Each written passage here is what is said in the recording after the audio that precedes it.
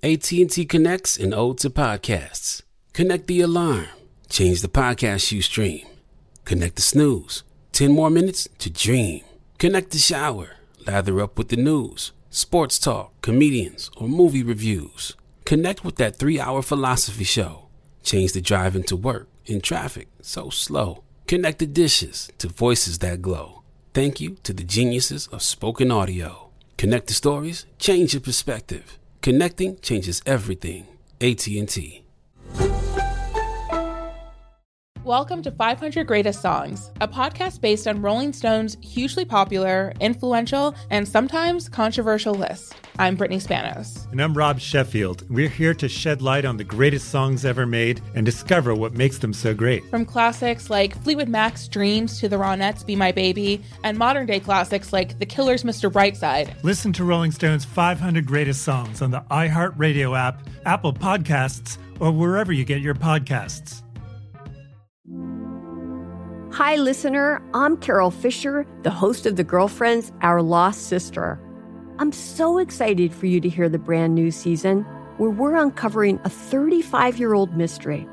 But for those of you who didn't hear season 1 or just want to listen to it again, you can now get access to all episodes of that first season of The Girlfriends 100% ad-free through the iHeart True Crime Plus subscription, which is available exclusively on Apple Podcasts.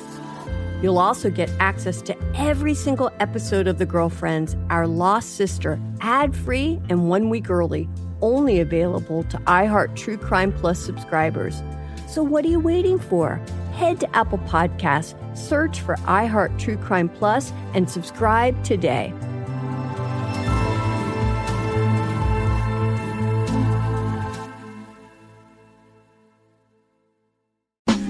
Yep, Ghetto Boys is back and reloaded. All in your mouth, yeah, now deep-throated.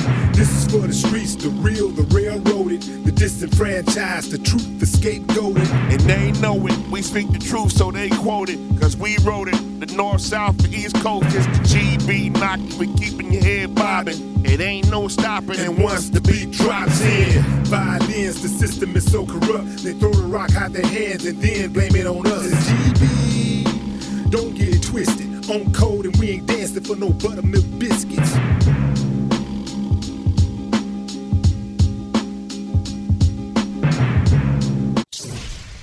It's Willie D, y'all. Scarface is in recovery, but he's here with us in spirit.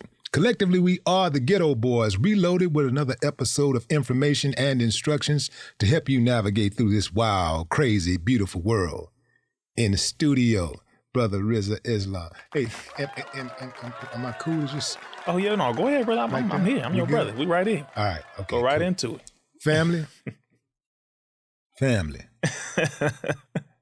I'm going to go ahead on and give you guys a warning right now. If you have sensitive ears, if you're one of those people who are easily influenced, if you're go along, get along. Come on. If you're a coconut, get the hell up out of the building right now. Turn it off.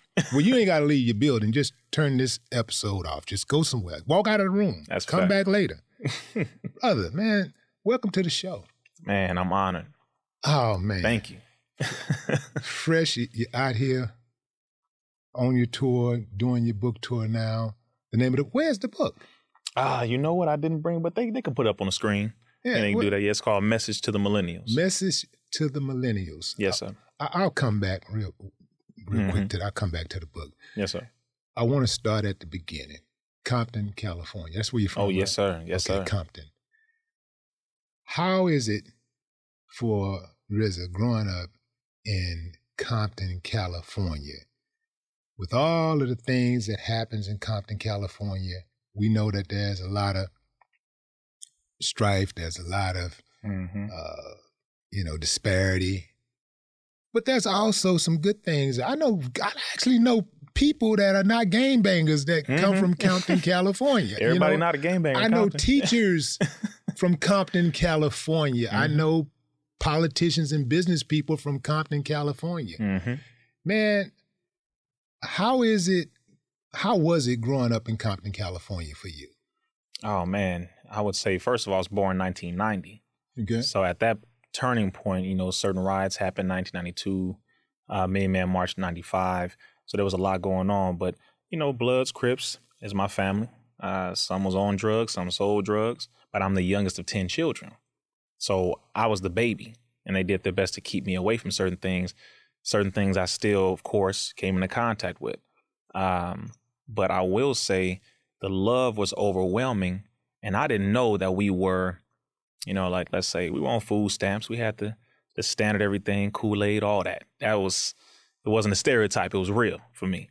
But love my family, man. I mean, it was, we live in what was called, and it's still called Richland Farms, Compton, California. That's the part of Compton that has horses in almost every backyard. So I grew up riding horses. And that's another thing. A lot of family, a lot of love. Like I said, it was a normal thing to see people rolling down the street on the regular, riding bikes. That's when we actually went outside before technology, advanced. But we, again, it was just a lot of family, a lot of love. And, the negatives they didn't seem negative because I was a child. So everything was made to seem like it wasn't as bad as it really was. But sirens was a regular. Fights was a regular, were a regular. But again, love was a regular. So, Mexicans grew up with them, black folks over here. And I don't know, man, I just really appreciate the upbringing that I had because it was real. And I appreciated everything that we had. Yes, we were on food stamps. Yeah, but the love was so thick, you couldn't tell. Like it was just life, and it was humble life. Like I said, Moms was raising us by herself. And it was 10 of us, again, 5 boys, 5 girls. And I'm the youngest out of all of them. So life was very simple. I could just put it that way. 10 of y'all? Yes, sir. And where do you fall? The youngest. I'm the last one. Oh, that's right. You used to say yes, you're sir. the youngest. 10. Damn, man, that's a lot of kids, man. Like, and especially when you start talking about where money, could be a problem. Like I know for us, it was 5 of us. And man, when I say I don't ever remember having leftovers. Oh, yeah. Nah. I don't remember ever having leftovers. No, we fought over food, brother. Yeah. We did that. Moms will pull up with groceries, honk the horn, hop out with her groceries, and then we go bum rush the car. And we'd all go to our different rooms with high food under the bed and stuff. And then she had to come back in the house. Okay, yeah, give me the water, give me the juice. Wow. It was funny. I remember that. Wow. I remember that, man. That's back then when food stamps looked like Chinese money. Right. You had the little book of stamps. You had the white and brown, white and orange. Yeah, man. I remember that. Wow. Man, that's crazy. Were you raised in a religious household? I was born in the nation. You was born into the nation. Yes, sir. Yes, sir. Okay. Let's talk about the nation. What do you think is some of the greatest misconceptions about the nation? Let's see. There's so many. I'll say one of them is that we hate white people, for example. We don't hate white people. We don't really hate anyone, to be honest. We hate wickedness and evil. We hate the system that continues to perpetuate the degradation of other human beings, period. Right is right, wrong is wrong. So that's one misconception. We don't spend our time and energy on hating somebody. We definitely, if we chose to, would have every reason to hate white folk. Absolutely. But do we? No, we don't focus our time on that. We know the history, we know the present, we know the system. And that is what we focus on, is dismantling that and building up our own, separating from all the evil things, building up the things that we need for a righteous life, a righteous society. That's all. I would say that's one big one, that people try to use that. And, oh, y'all hate white people. You hate Jewish people. You hate this. You hate that. It's always this lie about we hate, when it's simply speaking the truth. If we speak the truth about something, now it's hate. We even have some black folks who say, oh, man, you hate black folks. Because I told you to pull your damn pants up and stop shooting your brother. Now I hate black people. Like, come on. It's just real sad. So that hate thing, I would say, is a big misconception when all we do is demonstrate pure love, even if it's tough love and it's unadulterated, unfiltered, raw truth. And if you operate along truth, you shouldn't be given no label. Doesn't matter what culture you are, what ethnic persuasion you are, what religion you are. If you operate and appreciate truth, then no matter who says it, no matter who spreads it, you should appreciate it and should respect it. Right. The word Muslim alone, it invokes like rage in some people, fear in others. Mm-hmm. Why is that? First of all, the word Muslim means to be obedient to the Creator. That's it. That's a fact. And that's as simple as most people don't even know what it means. True. But it scares the hell out of them. It's a Muslim. Oh, better run, hide. They finna blow up something. Yeah. Why is that? Well, majorly, I will say it was due to 9/11 in this generation. The last, 19 to 20 years after 9/11, which that was the goal, was to target and to label and mischaracterize Islam as the new boogeyman, as a target, as the terrorist, as something that everyone should fear, while the government usurped and took power and control over the resources in the Middle East, Africa, Asia, etc. So by picking the second largest and number one fastest growing religion on the planet being Islam, which has a record of peace. However, they do have a record of self-defense, which is another major key. They use that as the cover. You already know. And it's like, I hate when they did that, because the bombing of the Twin Towers was heavily sponsored on the inside, sponsored by Americans, heavily, not all of America, but certain politicians got paid. Who do you think got paid? Larry Silverstein, we'll start with him, who placed insurance on the Twin Towers.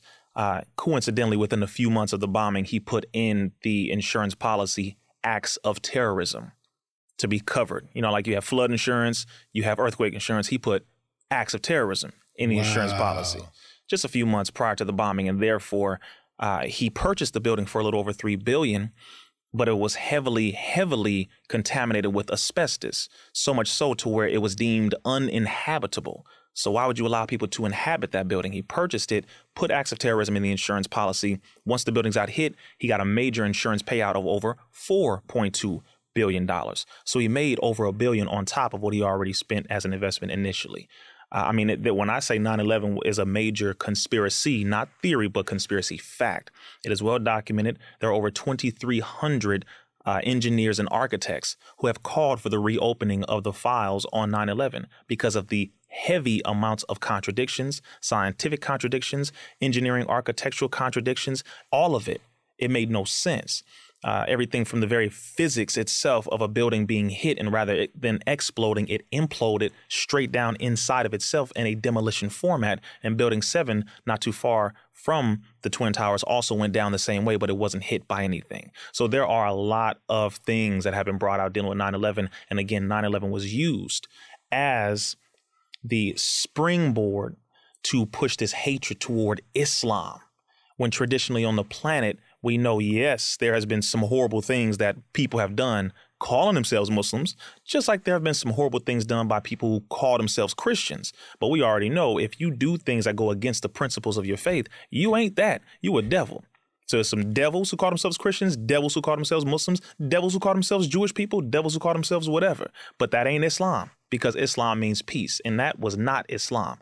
That was something that devils do. Wow. Yes, sir. Man, where did this thirst for knowledge come from? What kind of student were you?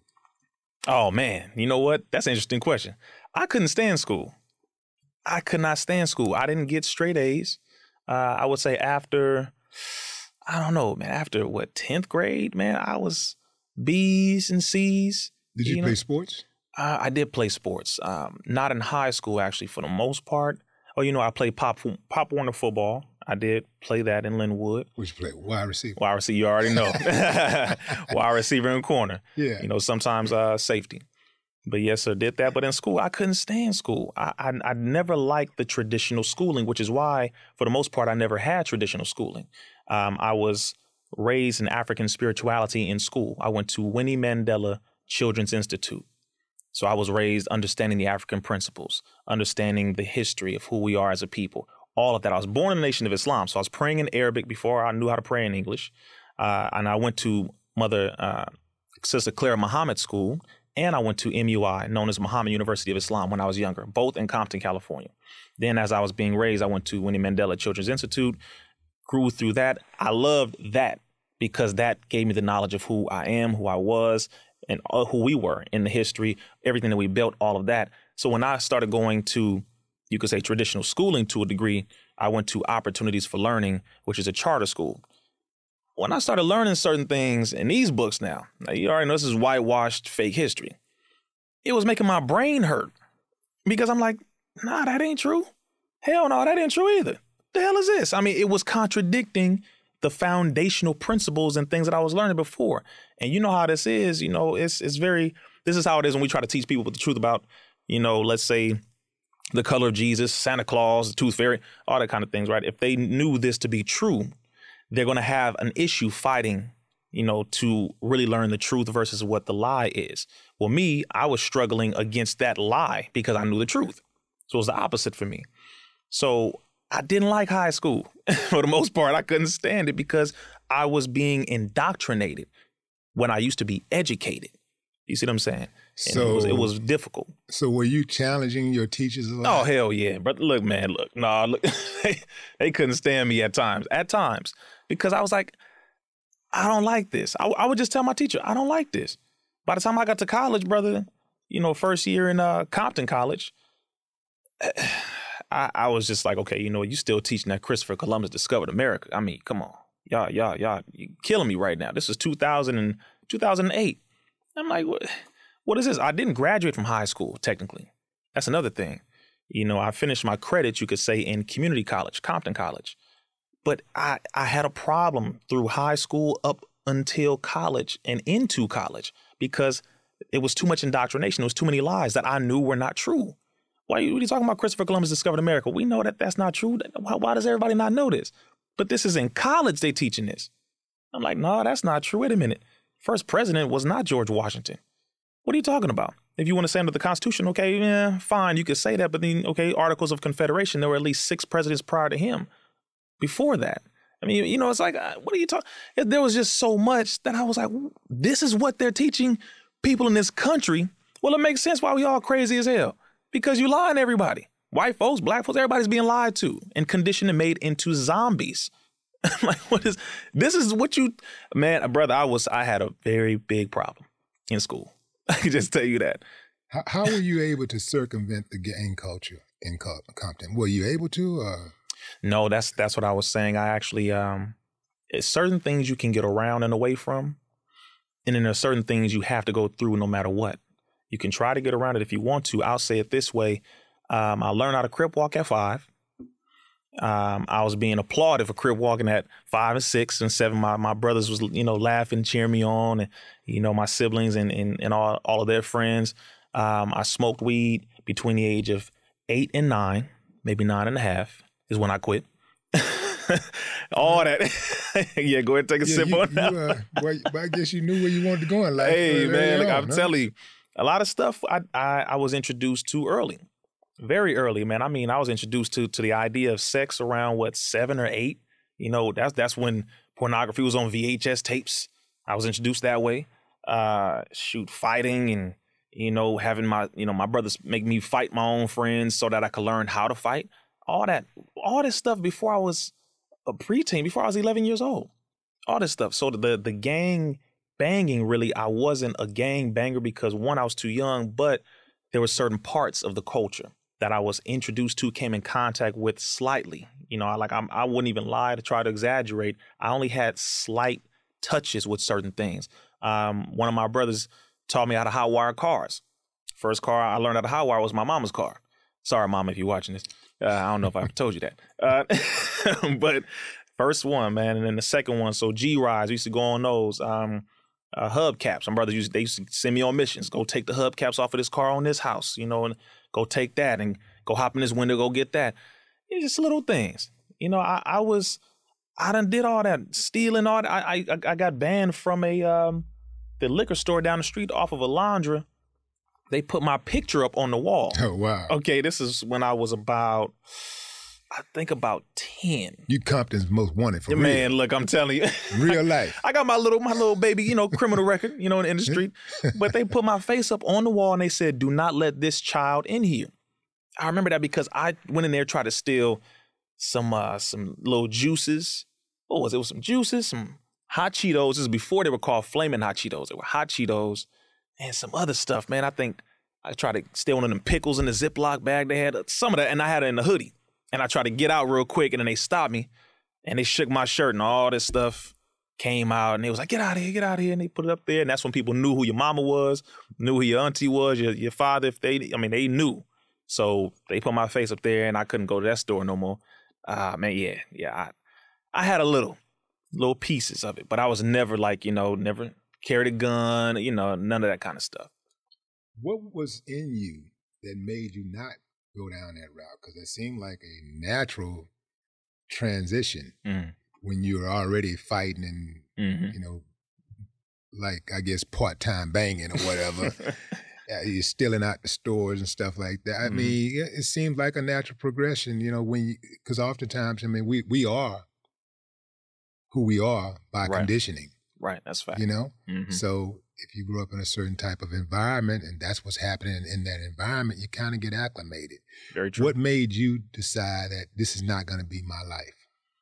I can tell you, to be honest, it was when my mother and I moved from Compton. My stepfather had gone to jail. My older brother had been taken to jail. My oldest brother was killed by one of his friends. And then my oldest sister, she was on drugs. All these different things happened. So the family, piece by piece, was taken apart. And then at a certain point, it was just me and my mother. And we moved from Compton. We lived with my aunt for a certain period of time. Then we lived with my mother's friend for a certain period of time in another city. And then we moved to another city.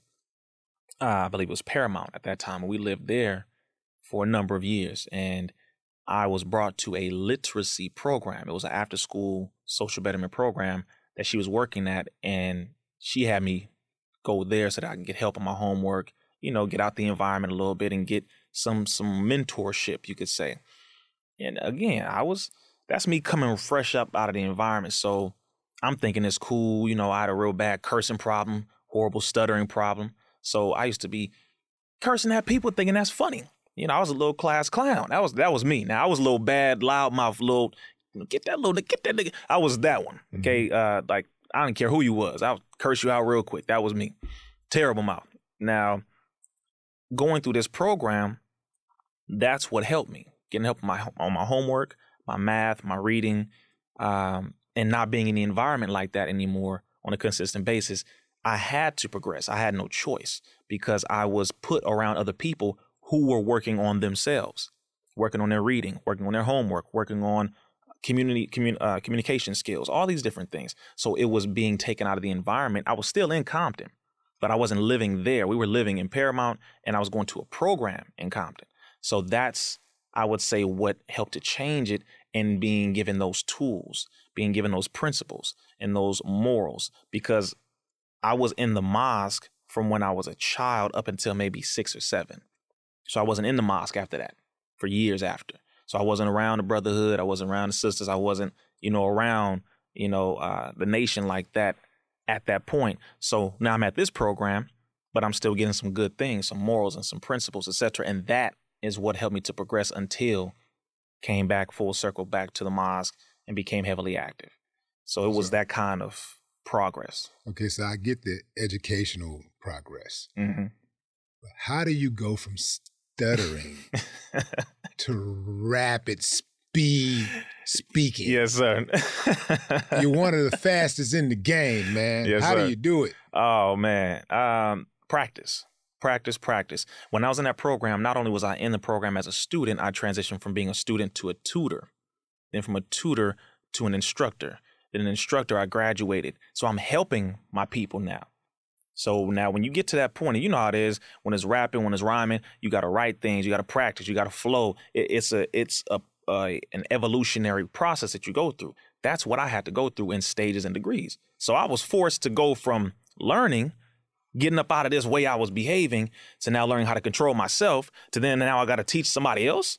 Oh, yeah, man. It took all of that, and it was at a young age. When you're speaking fast, do you sometimes say, man, I'm going to say as many words as I can, and I'm going to say it under 1 minute?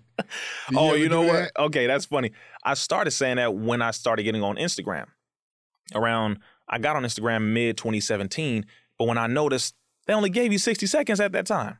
There was no 15 minutes. There was no 10 minutes. There was none of that. It was just 60 seconds for a video. And I was like, man, this is after me being years of educating.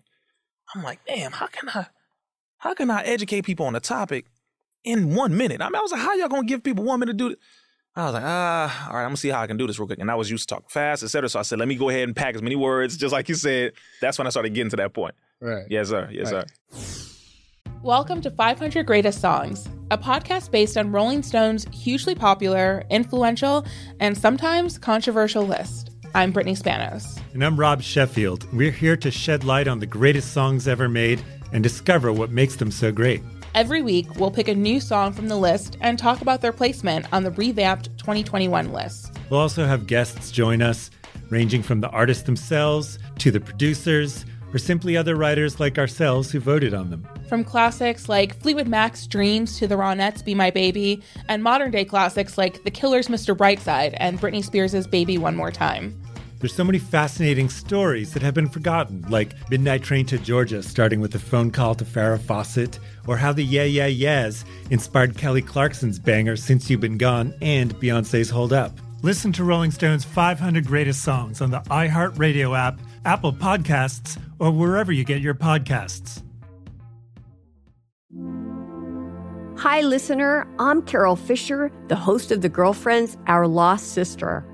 I'm so excited for you to hear the brand new season where we're uncovering a 35-year-old mystery. But for those of you who didn't hear season 1 or just want to listen to it again, you can now get access to all episodes of that first season of The Girlfriends 100% ad-free through the iHeart True Crime Plus subscription, which is available exclusively on Apple Podcasts. You'll also get access to every single episode of The Girlfriends, Our Lost Sister, ad-free and 1 week early, only available to iHeart True Crime Plus subscribers. So what are you waiting for? Head to Apple Podcasts, search for iHeart True Crime Plus, and subscribe today.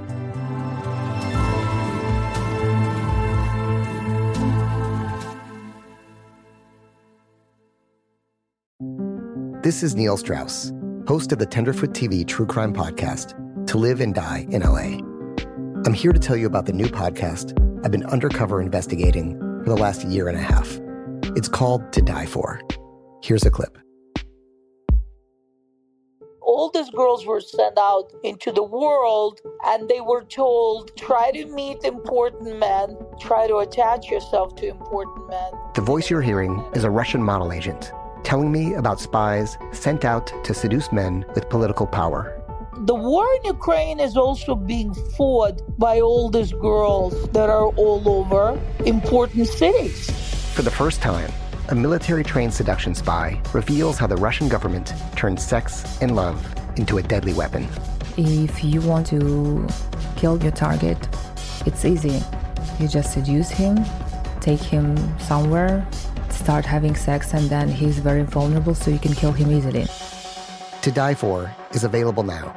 Listen for free on the iHeartRadio app, Apple Podcasts, or wherever you get your podcasts.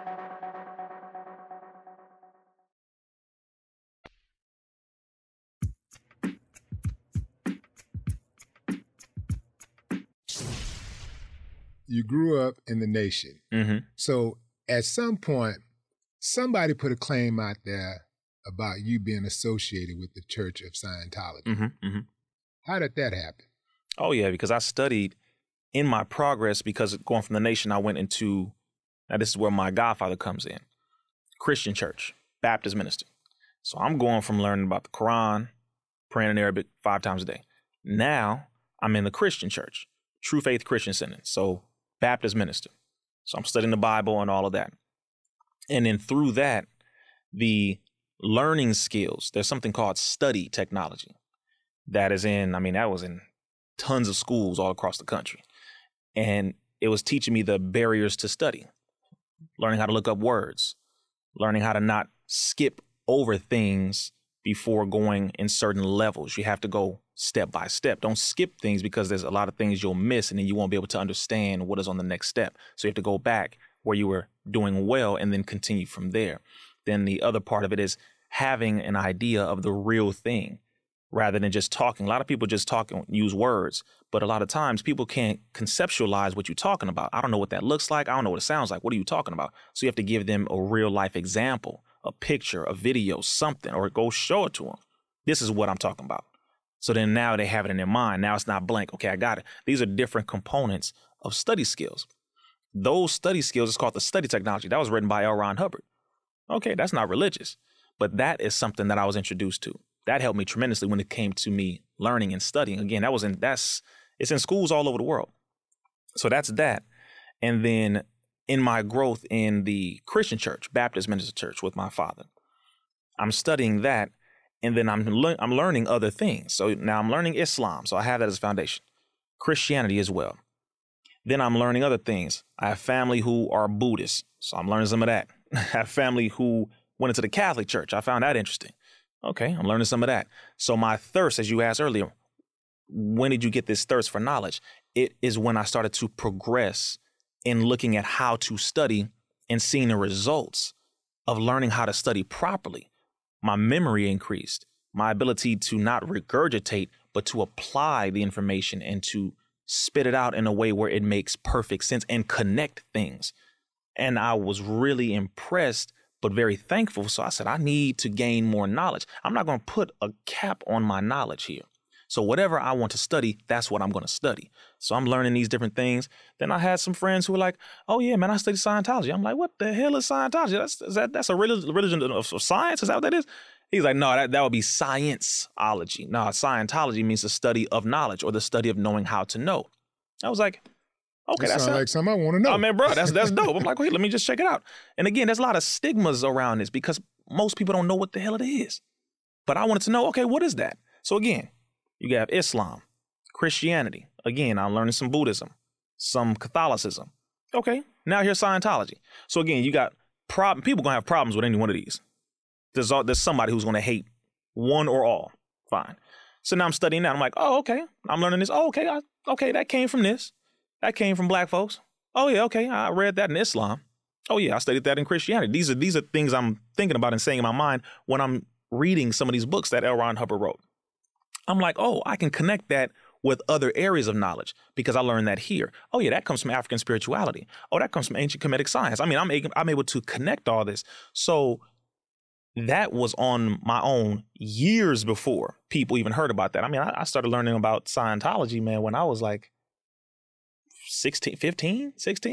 So this is long before people even started going crazy about it. Then after that, again, now it's full circle and I'm back in the nation.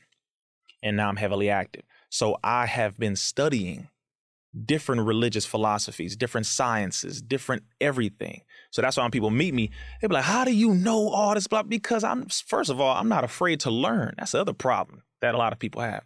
You're afraid to learn because of what people will think of you. That's one.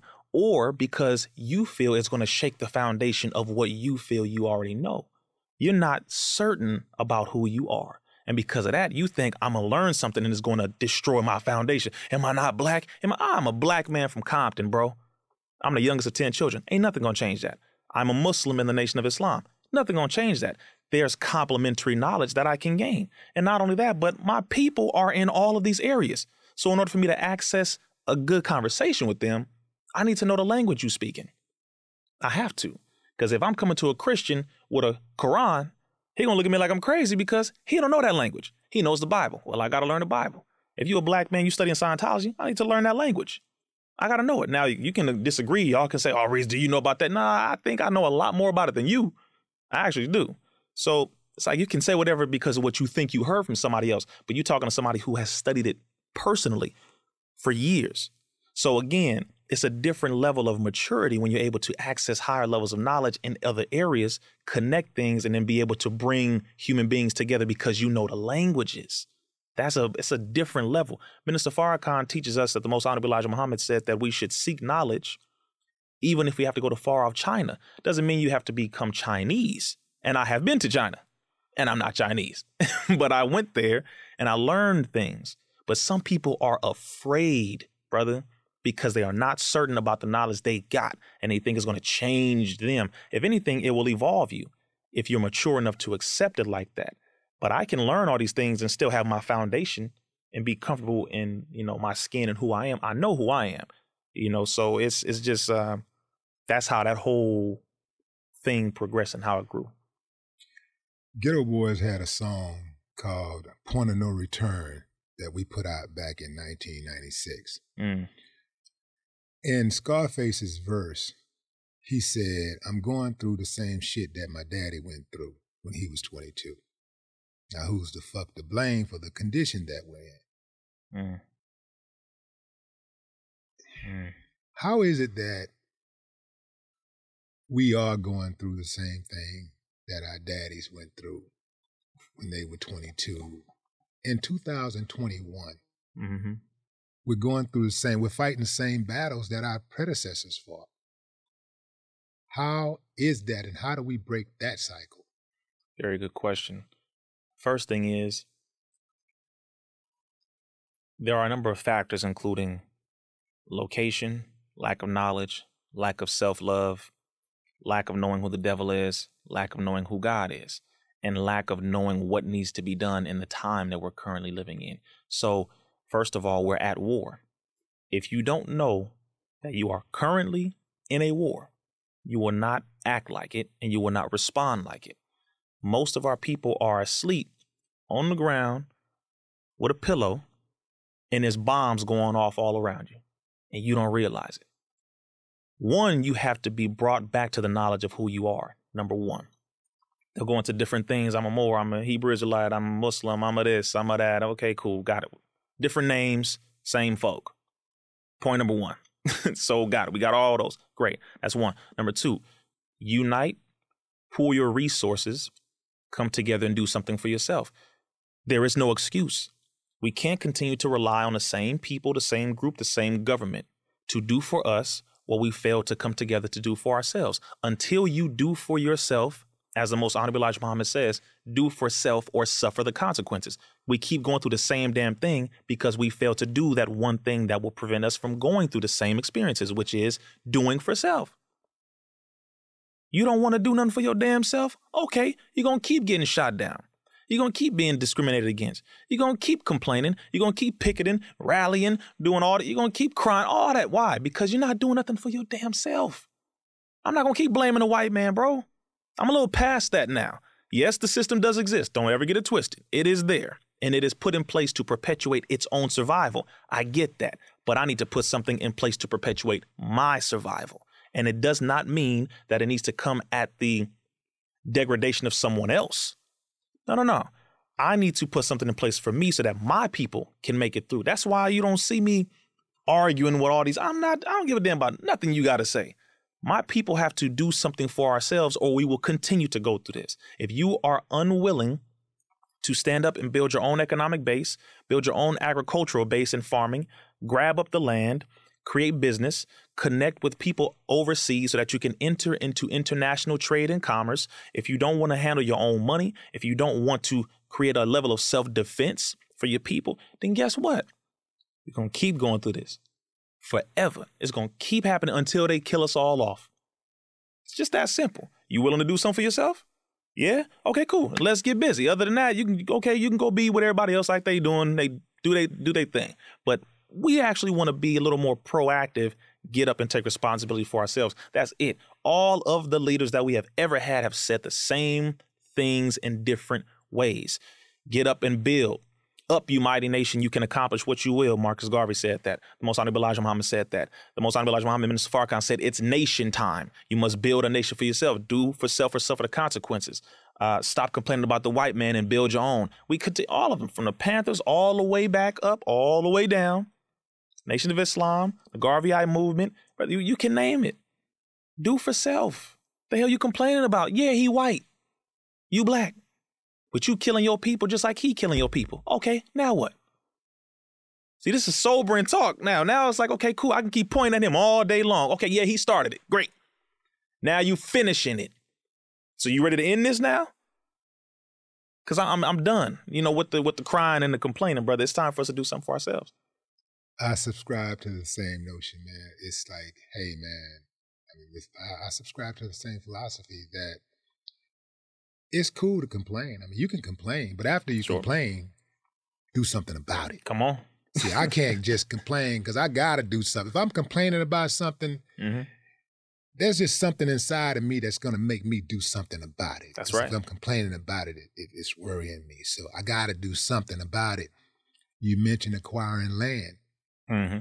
Recently, the governor of California returned some land to a black family by the name of Bruce, who had their land taken from them by the state of California through eminent domain.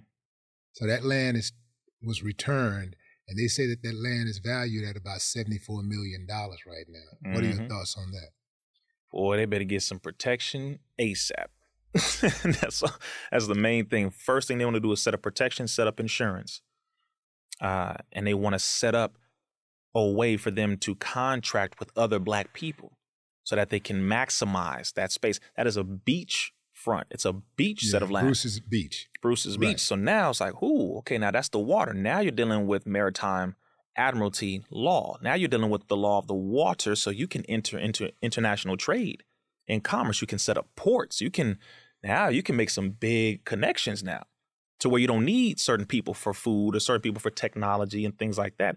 So they should connect with our brothers and sisters who are overseas in Africa and our indigenous brothers in different parts of the world to see what resources they have that they can exchange with and build together on, while at the same time contracting with brothers and sisters who are local with businesses and different companies so that they can bring them onto that beach area, build up the wood areas, the boardwalks, et cetera, put their different shops and businesses, et cetera, there so that we can really make it an economic base, not just, this is a nice beach for us to come to. Yeah, keep a large chunk of it as just the beach, but then have a side of it that is the economic base to build. Because now, I mean, that is prime real estate, brother. That's major. That's why people who own beaches, they protect them heavily because there's so much you can do with that. So I would just say they need to have a level of protection, insurance, business connections with brothers and sisters, and then also international trade and commerce connections, because now that's a whole nother level. But that's also a level that we need, because after so long now he gave that back, which is a beautiful thing, very beautiful thing. But make no mistake about it, the system ain't happy about that, because if they were happy about it, they would have given it back. They would have never taken it. There you go. So we got to be careful. We have a lot of black people who are getting on board with purchasing property. They're getting land. How do they assure themselves that they don't fall victim to eminent domain? Because that's one of the things that I'm taking some steps. I'm talking about acres and acres and acres. I'm talking about like a whole town type shit. Oh yeah. So they have these ways, like they use the law to steal the land from the family. And they use the land to give the land, they use the law to return the land. Anytime they want to do something wicked, they just go in and make it a law. That's right. And then the so-called good people of society just go, well, that's the law. Ain't nothing I can do about it.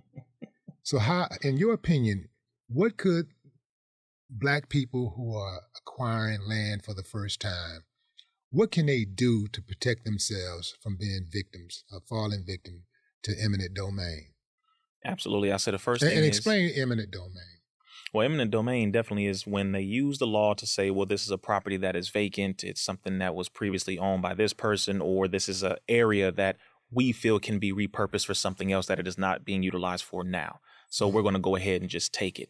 In that case, it was a park. Right. Public area or this, and it's not being utilized for, its true purpose of benefit, and the city can use it, and we require it for this and that. So it's a way of justifying taking something with fancy words, and, we can do this and do that in a way where you're making it seem as though you're repurposing it for the greater good. When if it belongs to you, belongs to you. If I choose to build something or not do a damn thing with it ever, that's my land. And that's how it should be respected, right? Unless you're doing something that's horrifically illegal, sex trafficking and all that. Okay, now, come on. Now, that's just different.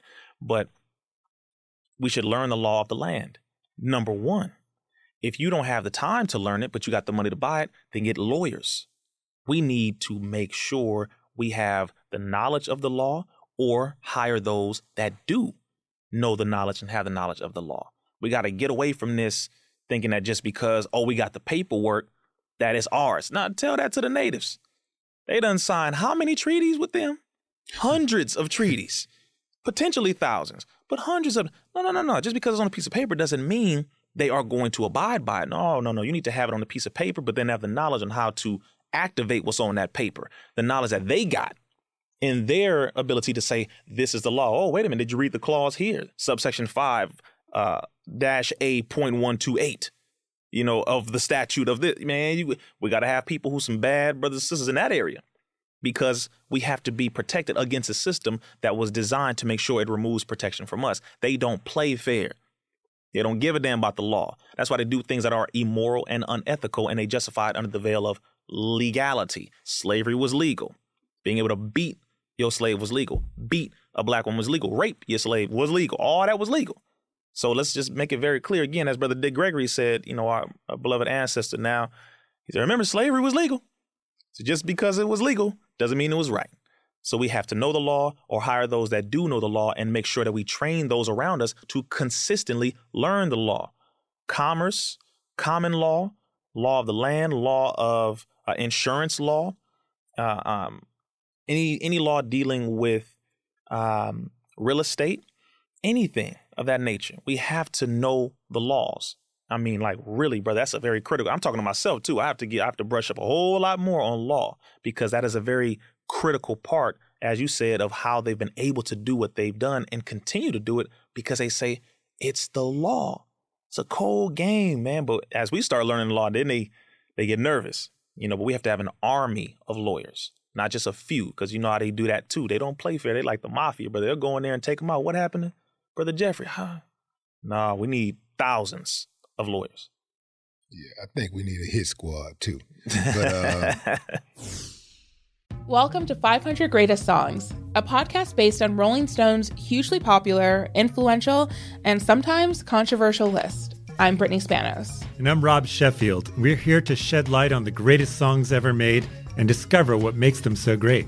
Every week, we'll pick a new song from the list and talk about their placement on the revamped 2021 list. We'll also have guests join us, ranging from the artists themselves to the producers, or simply other writers like ourselves who voted on them. From classics like Fleetwood Mac's Dreams to the Ronettes' Be My Baby, and modern-day classics like The Killer's Mr. Brightside and Britney Spears' Baby One More Time. There's so many fascinating stories that have been forgotten, like Midnight Train to Georgia, starting with a phone call to Farrah Fawcett, or how the Yeah Yeah Yeahs inspired Kelly Clarkson's banger Since You've Been Gone and Beyoncé's Hold Up. Listen to Rolling Stone's 500 Greatest Songs on the iHeartRadio app, Apple Podcasts, or wherever you get your podcasts.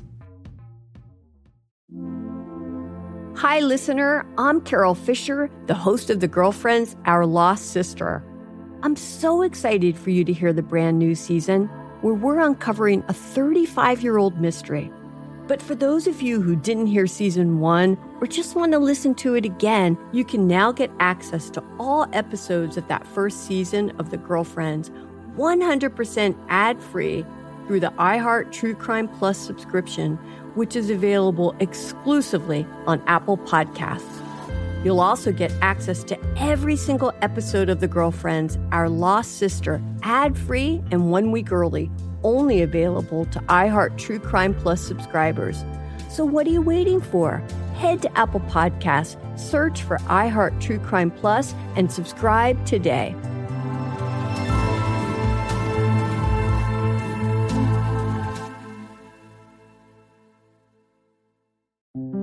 This is Neil Strauss, host of the Tenderfoot TV True Crime Podcast, To Live and Die in LA. I'm here to tell you about the new podcast I've been undercover investigating for the last year and a half. It's called To Die For. Here's a clip. All these girls were sent out into the world and they were told, try to meet important men, try to attach yourself to important men. The voice you're hearing is a Russian model agent telling me about spies sent out to seduce men with political power. The war in Ukraine is also being fought by all these girls that are all over important cities. For the first time, a military-trained seduction spy reveals how the Russian government turned sex and love into a deadly weapon. If you want to kill your target, it's easy.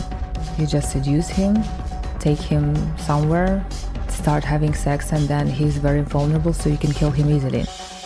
To Die For is available now. Listen for free on the iHeartRadio app, Apple Podcasts, or wherever you get your podcasts.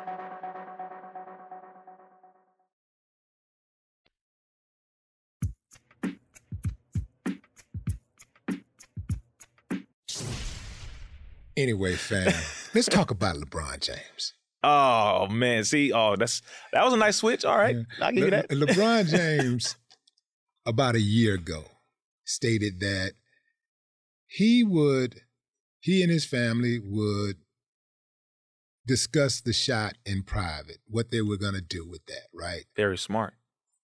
Fast forward to NBA, what is it? They had some type of, like media thing, right. Media day, right? Mm-hmm. Prior to the start of the season. So LeBron reveals that he and his family indeed did take the shot, but he would not advocate for others to take it, and he would respect the decision for others to take it or not. That was also responsible of him. Mm-hmm. He came under intense scrutiny for that statement, which is ironic because I remember about a year ago, there was an uncivilized mutt commentator on TV who told LeBron to shut up and dribble when he made a statement regarding a social political issue. So now he's criticized when he says, hey, that's up to each individual. I'm doing what's best for me and my family, and I respect the rights of others to do the same for theirs. So you're damned if you do, you're damned if you don't agree with them. Facts, yes. Okay? Facts. What are your thoughts on that? I think you just expressed them beautifully, brother. But if I would add on to anything you said, first thing is you are supposed to be a slave when you go into a contract in sports. That is what you're supposed to be. Now, and I mean no disrespect to anyone who's in the NBA, NFL, NHL, etc. But let's make this very clear. You're entering into a business agreement, but it's a modern day plantation, as Minister Farrakhan says. And you find this out once you start to speak up outside of just shutting up and dribbling. The moment you start making comments on politics, on religion, on social issues, is the moment you have become more than a sports player. You have become an influential part of society. You're stepping out and doing what you really should be doing, which is using your platform to inspire a level of thought, inspire a level of integrity, inspire a level of questioning the negatives that have become the norms in society. For this black man, and it's because he reached such a plateau, such a level to where anything he says, they watching him. They listening real close because they don't want him to shake up the plantation too much. They don't want him to inspire nobody. They don't want him to wake up no other slaves. Okay, now LeBron, now listen, we gave you all this money now. We had a deal. Okay? You're not gonna, none of that uppity Negro stuff. That's what they're trying to say. Nah, Don't about your business with all that old up north talk. Man, come on, right. Just keep, keep it solid. Keep it on the court. When he opened his mouth and he said, I think, like you said about a year ago, and I put that video up, Hey, man, you know, any of that is going to be discussed in private because that's a medical decision. That is private.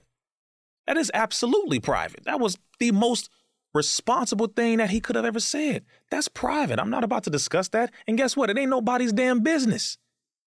My medical decision, now you're trying to make it political because you're trying to use my statement to inspire everyone and to use that as a soundbite to put on social media and mainstream media as a way to promote your agenda. You're politicizing my personal belief and decision. What you doing? Hold on. So you're doing the very thing you're telling me not to do. You're making it political. You're speaking on social issues and all that, but you're using me to push your agenda. So when it's your agenda, it's all good. But when it's my personal decision, it's not good if it goes against your agenda. So now fast forward to recently, he gets the shot. I have no doubt it was under coercion, or I would say heavy indoctrination, where the pharmaceutical reps are hired. They go to these people, they go to NBA players and all that. They bring out a load, hundreds of papers, skewed statistics, lies and lies and lies, fake science. I would say large amounts of omitted science and data, because on one side you have scientists who are for it and you have a large percentage on the opposite side that are completely against it, almost the same amount, if not more, and higher qualified, I might add, who are ripping apart this thing. So you don't have them go to see him. It's controlled. Here's what's funny about that. Come on. When doctors say, hey, you need to take the shot, you have many people who are advocates who would say, man, the doctors are saying you need to take the shot. Hey, you don't know more than what the doctors know. But then other doctors say, don't take it. Ooh, it's dangerous. Come on. And they say, well, that guy is not really credited. Yeah, he's not a credible doctor. Yeah, he's not really, yeah. So which is it?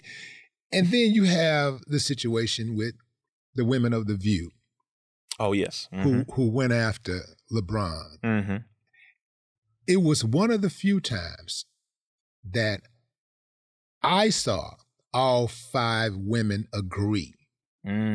Like they normally, because they have them on the show, they have these women from different backgrounds, different ethnicities. Very diverse for a reason. Yeah, it's very diverse. So you can have a diverse opinion. Of course. You can have these diverse opinions.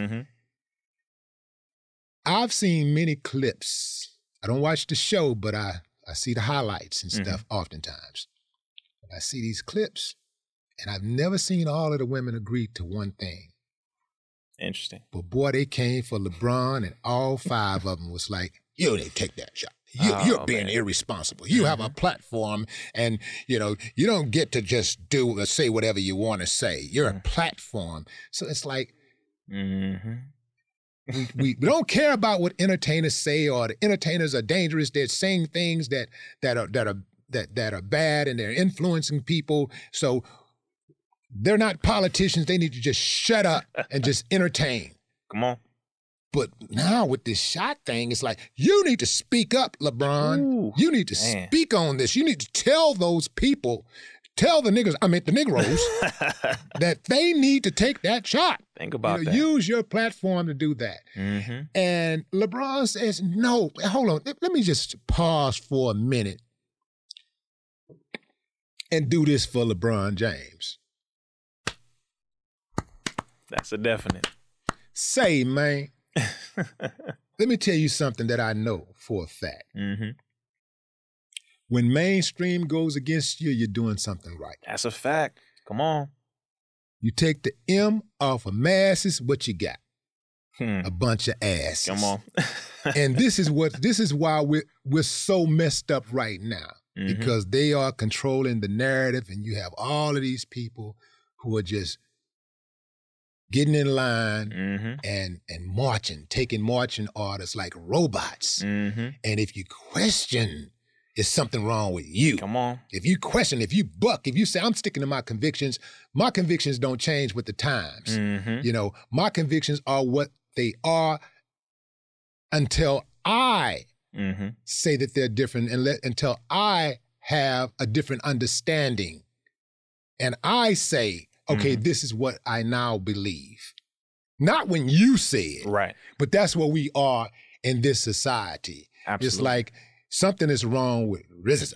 You know what I'm saying? Like, that guy, he's against, wait a minute, he's going against us. It's something, they put you in some type of criminal group. You're right. What do they call it? The disinformation dozen. The disinformation dozen. Straight from the White House. Wow.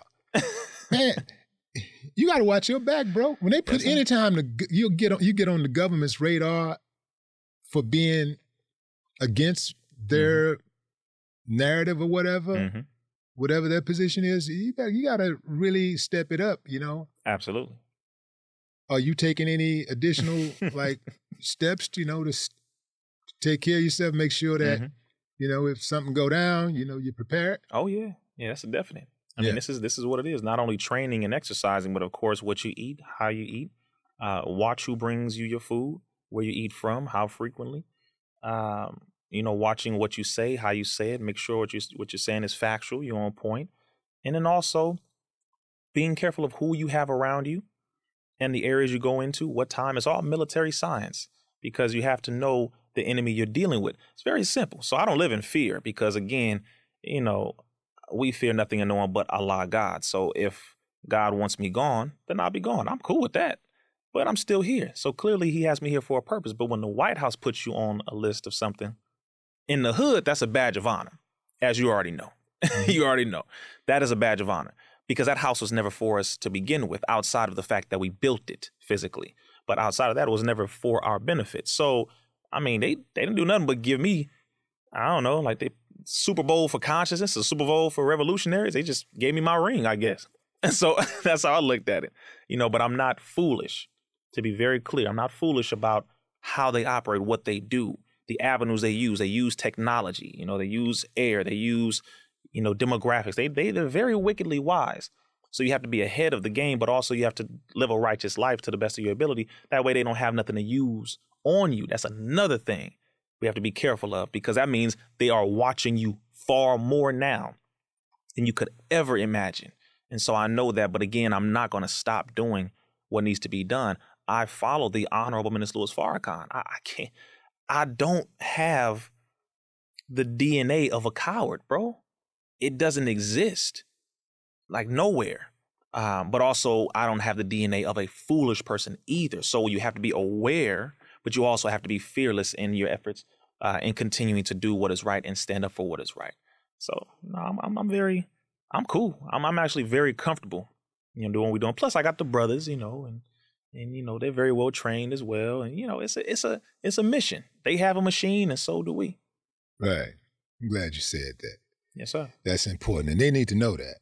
There Yes, need sir. to be some get back. If something happens, you know what I'm saying? Like, that should never be. It should never be a, oh, we're gonna be able to ride on this dude, and all they're gonna do is take to the streets, tap some stuff, and we're gonna restore order. We're gonna get the entertainers to go out there and say, hey, you know, let's come together, brothers. Let's bring it back together. Bring it on in. Nah. You know, No. And we're peaceful. I personally believe that if somebody do something to you, whoever did it, they personally need to suffer the consequences. Because I can easily just sit back and tell, hey man, you go out there and let them do some crash dummy stuff, and then they get their head knocked off of. But I'm still sitting back, still calling shots. Nah, partner. Nah, that's, in my opinion, is how you switch it up. You know, you go after the one who call it, who call the shot. You reap what you sow. Yeah, but no, and we're peaceful, but we're not we're non-aggressive, but we're not non-violent.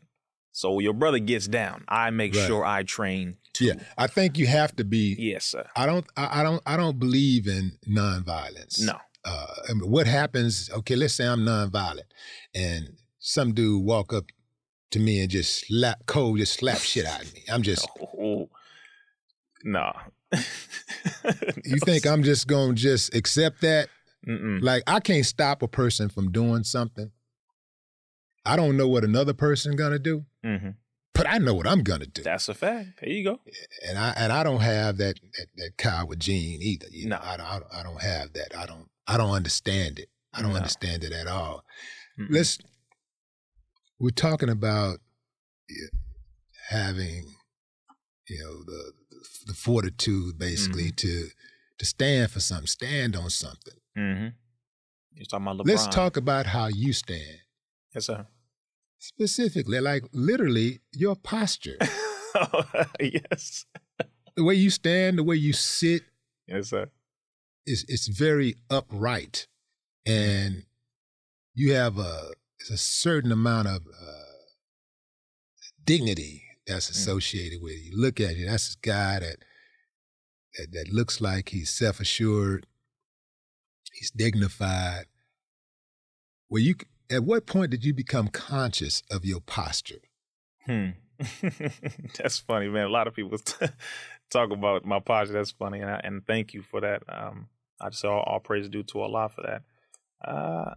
When did I become conscious, man? Because I used to be made fun of for it. I think around 16 years old, about 16, is when people started saying, man, why you walk like that? And I was like, why should I walk? It was a quote that I heard. Man, it was a old quote that I heard. And the quote was, we should never walk with oppression in our back. Which meaning, slouching. I was like, why the hell am I going to slouch? Stand proud, upright, shoulders back, stomach in, chest out like a soldier. When did you start practicing that? At what age? Well, consciously, I'd say in my mid-20s, unconsciously around when I was 16. Okay. I just never liked to look like I was weak or cowardly or, like you said, undignified, like I don't know who I am. I ain't got no confidence. It's like, well, I don't like how it looks. I used to watch my different friends and I was like, why y'all walking like that, bro? Like, stand up, man. We men, stand up. And they be like, yeah, all right, I got you. Because I was like, I just like, what you, like, what, brother? Come on, man. Like, stand up. It was always something that irked me. It was always something that just used to irk me. And that also was a part of my foundation in the nation, of course, watching the brothers, watching them how, we were taught in my foundation. But again, I wasn't in the nation for a number of years. So I wasn't around like that. But that's another thing that stuck with me. I just didn't notice, to be honest with you. I really didn't notice until my mid-20s where, I consciously was becoming more militant about it. I must walk like this. And then, my body just developed like that, and yeah, I appreciate it, man. It doesn't mean, I'm not cocky by any means. I'm a very humble brother. So I'm not out of like, yeah, look at me. I'm not. No, we have to represent each other. When they see me, they see black men. When they see you, they see black men. We get too stuck in this individualistic approach thinking, oh, it's just me. No, sir. We represent all black men.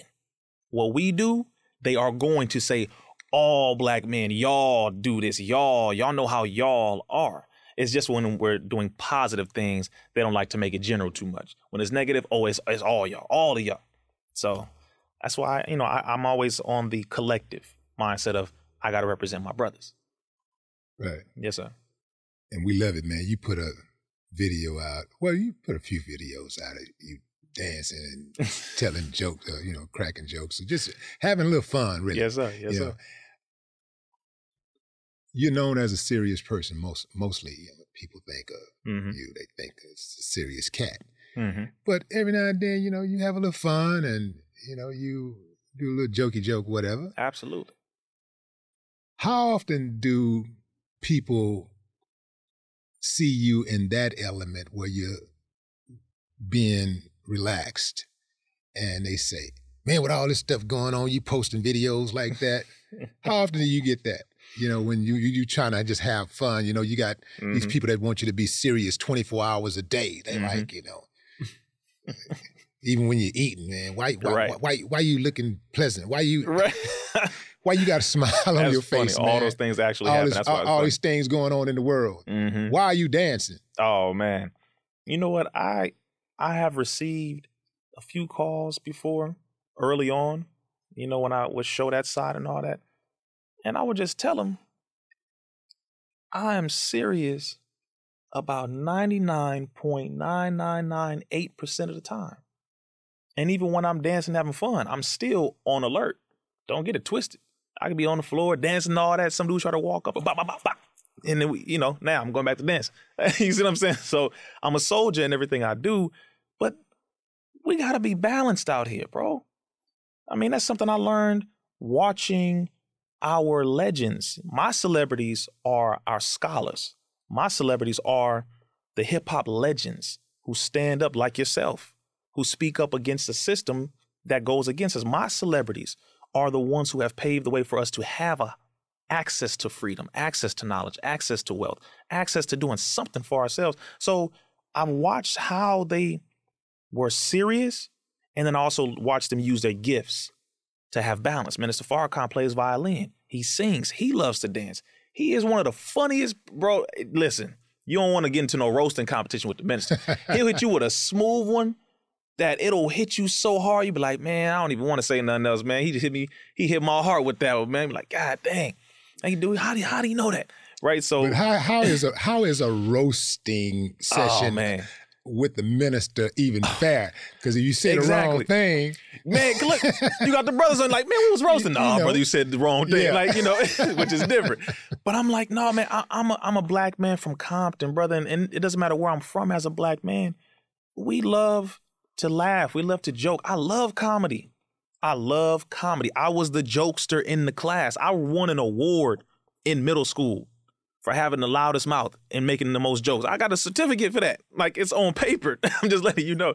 So I love to have balance. Plus, our people need to see you can be serious and have fun. For real. You ain't got to just be all day, all night. Because in reality, we can't live like that. We have gifts. We got talents. We got rhythm. Plus, some of your people can be drawn more into being more serious if they see that you got some fun in you. But if you serious all day, all night, then they don't even think it's possible for them to do nothing seriously. Like, bro, that mean I got to be all serious all the time forever and I can't have no fun? Oh, I can't. Come on. You're going to kill yourself. You're going to kill yourself. That's a fact. You're going to drive yourself crazy. This world has so much negative, but it also has so much beauty. You have to have both. We are balanced. We have to understand the balance. We have to do things at a proper time. That's the one major key that I make sure to operate under. Don't be doing too much playing when it's in a serious moment.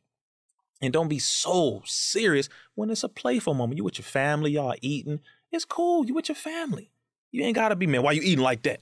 You supposed to be doing it. Oh, come on, man. I got family that's smoke and drink. Man, goddamn what? Come on. Like, come on, man. Like, they do that more to themselves when I'm around them. I don't be like that. I'm casual. They eat and they drink whatever. We family. We family. You're supposed to be an example. The Most Honorable Elijah Muhammad said, you do not condemn the dirty glass. You simply put a clean glass up next to it. Just be the example. I ain't got to be out here condemning you, man. You smoking and drinking. Like I didn't smoke and drink. I told you that. Now, before I was 10 years old, I did all that. So I did that. Why am I going to condemn my sister, my brother? Just be an example for them, man. Love them where they are. Help them to understand they can progress out of it.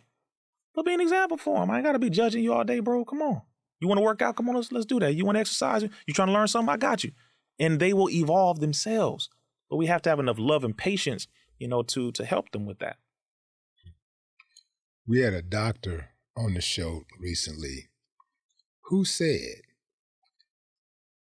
young people who take Viagra are catching COVID. Oh, hold on. Oh, I done heard some. Okay, go ahead, brother. What are your thoughts on that? Wait a minute, hold on. Wait. Out of all the things you can catch by taking Viagra and for the purpose of taking Viagra, you going to say I'm catching COVID? I didn't catch nothing else? Okay, hold on. And he said young people specifically. He said young people are taking Viagra and catching COVID. You know what? See, I admire the blatant, obvious agenda that's being pushed. You're going to target young people, first of all, which, by the way, according to the CDC, have the least likelihood of catching it and the higher survival percentage, over 99.7%, just so we can be clear. And you say, you connect Viagra to it, another pharmaceutical, and you say, they're taking Viagra, which is so are you saying the COVID is coming from the Viagra? Because Viagra does weaken the immune system to a degree. So let's make this very clear. Taking that helps to lessen the strength of your immune system, which means you can catch anything for the majority that attacks or latches on any virus, et cetera, airborne, from food, et cetera. So your likelihood of catching virtually any virus is higher. from taking Viagra. Okay. So he's not completely wrong in that. Well, not completely, but also you didn't It's a say that little about misleading. 100. I would say 97% misleading because that's also feeding into the agenda. You didn't say, oh, well, it's weakening your immune system, so they're getting sicker faster because you're saying, oh, well, just COVID. How long has Viagra been out? See, let's stop playing this game. So why did you say that a year ago, 2 years ago, 3 years ago? And I'm not saying just on this show. They were not saying nothing about no damn Viagra helping people to catch COVID or helping people to catch this virus or that virus and all that. Now all of a sudden, when it's this one, which is a highly profitable pandemic, highly profitable. Oh, now you're saying it's helping them to catch COVID. So what are you saying indirectly? You need to take this. You got to get your shot. You got to get. Stop it. We're not stupid. All right. Now this is the sad part. So what you're telling is all the young folk who having a lot of sex, go get your shot. That's what you're telling them. But the CDC contradicts that by saying, first of all, we have the strongest immunity. That's number one. Secondly, we have the highest survival rate out of anyone on the planet outside of children of surviving COVID. So what is the purpose of me taking the shot again? Well, you're taking Viagra. Okay. The hell does that have to do with COVID? Well, no, stop it. Just stop the game. Because then you would have to also say, well, actually, it's because it's lessening your immune system or lowering it. So you're actually more susceptible to catching this virus, that virus, this virus. Okay, so say that. Be well-rounded and balanced and truthful, not pushing an agenda, propaganda, and this pseudo, heavily pharmaceutically sponsored narrative to promote shots. Because that's what the hell you're doing. We know what it feels like to be pimped, Brother Willie D, and how to be played. We know exactly how that feels. And you playing us and you're trying to pimp us to push an agenda for your pharmaceutical pimp daddy. And that's really what's going on here. I can't believe, man. What's the doctor's name? You just say it so everybody can go. You ain't got to say it now because, man, I'm end up doing the video on this. Go ahead, bro. you done gave me some moment. Let me put this in my notes right now. Viagra catching COVID. Boy. Yes, sir. Your thoughts on the NBA player who caved, Wiggins? He just caved yesterday. Golden State Warriors player. I mean, he was adamant. I'm not taking the shot. I'm not taking. They put all kind of pressure on him. Yeah. They put that pressure on him, a full press. Yeah, he did. And he caved. Yeah, he was strong. I'll say this. We can't judge our brother because we don't know his reality. We don't know his reality. This is another thing. Some of us are far more aggressive than we are militant. There is a difference. There's a difference. When you're militant, that means you have a level of discipline, wisdom, and awareness. There's a certain level of knowledge you operate under. When you're just aggressive, that means you just be attacking stuff. Oh, he took the shot. He a sellout. He it is. Hold on, bro. Hold on. You don't live his life. You don't know him. You don't know his family. You don't know nothing about him personally. You know what you get off of social media, but you don't know this, brother. You don't know who came to him. You don't know what they said to him. You don't know what ultimatums they gave him. You don't know. And that's the thing that we have to consider is some of these brothers are not only put under the pressure that you see, they're put under a level of pressure personally where they got people showing up at their house. They got doctors and lawyers coming at them, their managers, their whole team, their sports therapists, the people they sign other contracts with. They got their brand companies, their contracts being held up. Hey, you don't take the shot, we taking this endorsement away, taking that endorsement away. And they pay for a $10 million house, $20 million house. They done pay for all these college, scholar, all this stuff for college. They done pay for this car and that and paid all this. Their money is stretched. So now they like, man, I'm putting all this in jeopardy because I'm standing on principle. So what do? It's a real reality that we have to consider and understand. Yes, some of us have the ability to stand on it regardless to whom or what. Brother Reza Islam will not be taking that shot. I don't give a damn what you say. It doesn't matter what you offer me. It doesn't matter what you threaten me with. You can go to the hottest part of hell. Say whatever you want, but I'm not taking it because I know the truth about it. Now, I also don't have your reality. And even if I did, I would do any and everything to fulfill my obligations without compromising my integrity. But everyone ain't built like that. A lot of us don't have the proper knowledge with which to access the certain resources to adjust and have a plan A, plan B, plan C. We have to consider what some of these brothers and sisters really go through because they don't have everything that they need. And they damn sure don't have the proper people around them to educate them. And that's the main thing. People like us are strategically kept away from them. Strategically kept away from them. I have certain people who got calls before I did the interviews with them, being called by their colleagues, telling them not to interview me. Don't do it. I'm not going to say them. Look at you. You want me to say, but I ain't going to say it right now. They already know not to call me. Oh, but you see what I'm saying? They know certain people don't even try. That's what I'm saying. But that's what this is the reality of what they're dealing with. So before everybody goes out there and just starts going off on the brother and all that, just know he has a different reality. I'm glad you said that, man. Yes, I'm glad you added that context. Yes, sir. That's very, very important because, you know, some guys, they can hold off on the money and all of this stuff because from what I understand, the dude is set already with money. So some dudes can say, you know, I don't care about the money. Some can just walk away from the money. True. But when they start threatening your family, yes, and they do, you have to really think about that, especially if you're not built that way. You're not built for combat in that regard. Yes. You know, like some of us know, okay, you want to mess with my family? Okay, I'm going to put my family over here. Come on. And now I'm finna go get you. I'm about to deal with you. Mm-hmm. See, I'm the type, I'm going to deal with you and your family. You see what I'm saying? Like, you're not finna play with me like that. You know, like, come on. Be very, very careful, you know, because, hey, man, when you take the boxing gloves off, man, you know, I can do that too. Mm-hmm. Man.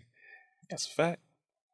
This has been a very insightful conversation. Yes, sir. Very insightful conversation, man. Let's talk about the book a little bit more, just a little bit more. Absolutely. What's inside the book? What can people expect when they go out and purchase your book? And give us the title again. Yes, sir. It's called Message to the Millennials. And I spell it a particular way because some people thought, oh, man, he misspelled it. No, I spelled it that way on purpose because a millennial is more than just our demographic of those born between the 1980s and the early 2000s. It's much more than that. But in the book, I go over different things. For example, the origin of social media and what the turning point was that spawned the creation of social media. Why did they do that? And then how did it come after 9/11? What were the social media platforms long before Instagram, Facebook, Twitter, and all that? What years did they come out? How many users did they have? What part of the government is primarily behind it? And what is the purpose of that? When it comes to data collection, when it comes to spying on us in a way where we would accept it, why do they have it directly on our phones, et cetera, the overall purpose of that. Then I go into another chapter dealing with mind control, dealing with tell, lie, vision, programming, where they program you visually by telling you lies. I go into all the corporations that are owned through television, the top 6 corporations, who owns them, how much money are they making, who are behind the other corporations that we think, for example, BET. It's not Black entertainment television. It's not owned by Black people. You know, I go into all of the documents and the facts, and I have heavy references all throughout it. And there's pictures, colored pictures in there, because again, you have to give as much real visuals as possible. I go into that. I go into the college educated versus the autodidact or the autodidactic, meaning those who have formal education versus those who are self-taught. Then I go into the whole educational thing. And then I go into mental health versus mental illness, fact versus fiction. And we delve into that heavily, dealing with that. There are so many chapters. And of course, the most, I would say, read about heavily, reference one that people go into is chapter 6 on depopulation. And that goes into how the food, the air, the water, the reproductive services, the government foreign policies are all utilized to go towards getting rid of 4 to 5 billion human beings on planet Earth, starting with Black people and then ending with everyone else. All of these different things. So I go into all the different government documentation. I go into all the different apparatuses, you could say. And here's the book here. I know you have your copy, my brother. Make sure you have that. That book, independently published, definitely self-published. I wrote it. The editor is a Black woman. It is available in prisons, juvenile detention centers all throughout the country. It is in multiple bookstores. And of course, we've sold, I would say upwards of over 30,000 copies independently. Oh, wow. Without Amazon, without any of that. Wow. And I've employed people within my family who handle that. My product manager is a Black woman. That's my family. My accountant is a Black woman. That's my family. So it has become a tool, not only with heavy knowledge in it, but it's also helped to, spawn business, and employ Black folk. When I get books, I like to just open it up and start reading and see if anything strikes out the gate. Mm-hmm. So it says, so it is quite evident and obvious that everyone needs to meet their straw man. He was born around the same day as you. That's another part. That goes into a heavy topic. That goes into the birth certificate. That goes into the corporation side of you versus the living person of who you are. Everyone has to learn about what that is. They have to learn about 1913, the Federal Reserve. They have to learn about what the birth certificate has to do with the Federal Reserve, the money, how the government invests in you as property to this day versus you as a living human being. That's a whole major topic as well. So I put that in there as well because this generation has to know about that too. They have to know something about all of this because it's all affecting us as human beings. But again, I made sure to put a number of topics in there that go over certain things. The original draft of my book was roughly 300 pages long. I said, I can't put out a 300-page book and expect it to sell like that. So I had to cut it in half. But it delves into a number of topics. And the last one, of course, ends with solutions, unity, and us building up our own. And it gives examples of the over 60 all-Black towns that we had. Not just Tulsa and Rosewood, the ones that they blew up and destroyed, and that's the only ones that they promote. But we had over 60 all-Black, flourishing, successful, powerful towns, and it delves into a lot of those, and it also goes into ways that we can reestablish our own. Yeah. Brother, you talked about being an example. You epitomize it. Appreciate that, my brother. We appreciate you, man. We love you. I got you back. Sir, same here. Thank you. Thank you. The legend, Brother Willie D. Right here. Man. This guy right here. This guy. This episode was produced by A. King and brought to you by the Black Effect Podcast Network and iHeartRadio. Welcome to 500 Greatest Songs, a podcast based on Rolling Stone's hugely popular, influential, and sometimes controversial list. I'm Brittany Spanos. And I'm Rob Sheffield. We're here to shed light on the greatest songs ever made and discover what makes them so great. From classics like Fleetwood Mac's Dreams to the Ronettes' Be My Baby, and modern-day classics like The Killer's Mr. Brightside. Listen to Rolling Stone's 500 Greatest Songs on the iHeartRadio app, Apple Podcasts, or wherever you get your podcasts. Hi, listener. I'm Carol Fisher, the host of The Girlfriends, Our Lost Sister. I'm so excited for you to hear the brand new season where we're uncovering a 35-year-old mystery. But for those of you who didn't hear season 1 or just want to listen to it again, you can now get access to all episodes of that first season of The Girlfriends 100% ad-free through the iHeart True Crime Plus subscription, which is available exclusively on Apple Podcasts. You'll also get access to every single episode of The Girlfriends, Our Lost Sister, ad-free and 1 week early, only available to iHeart True Crime Plus subscribers. So what are you waiting for? Head to Apple Podcasts, search for iHeart True Crime Plus, and subscribe today.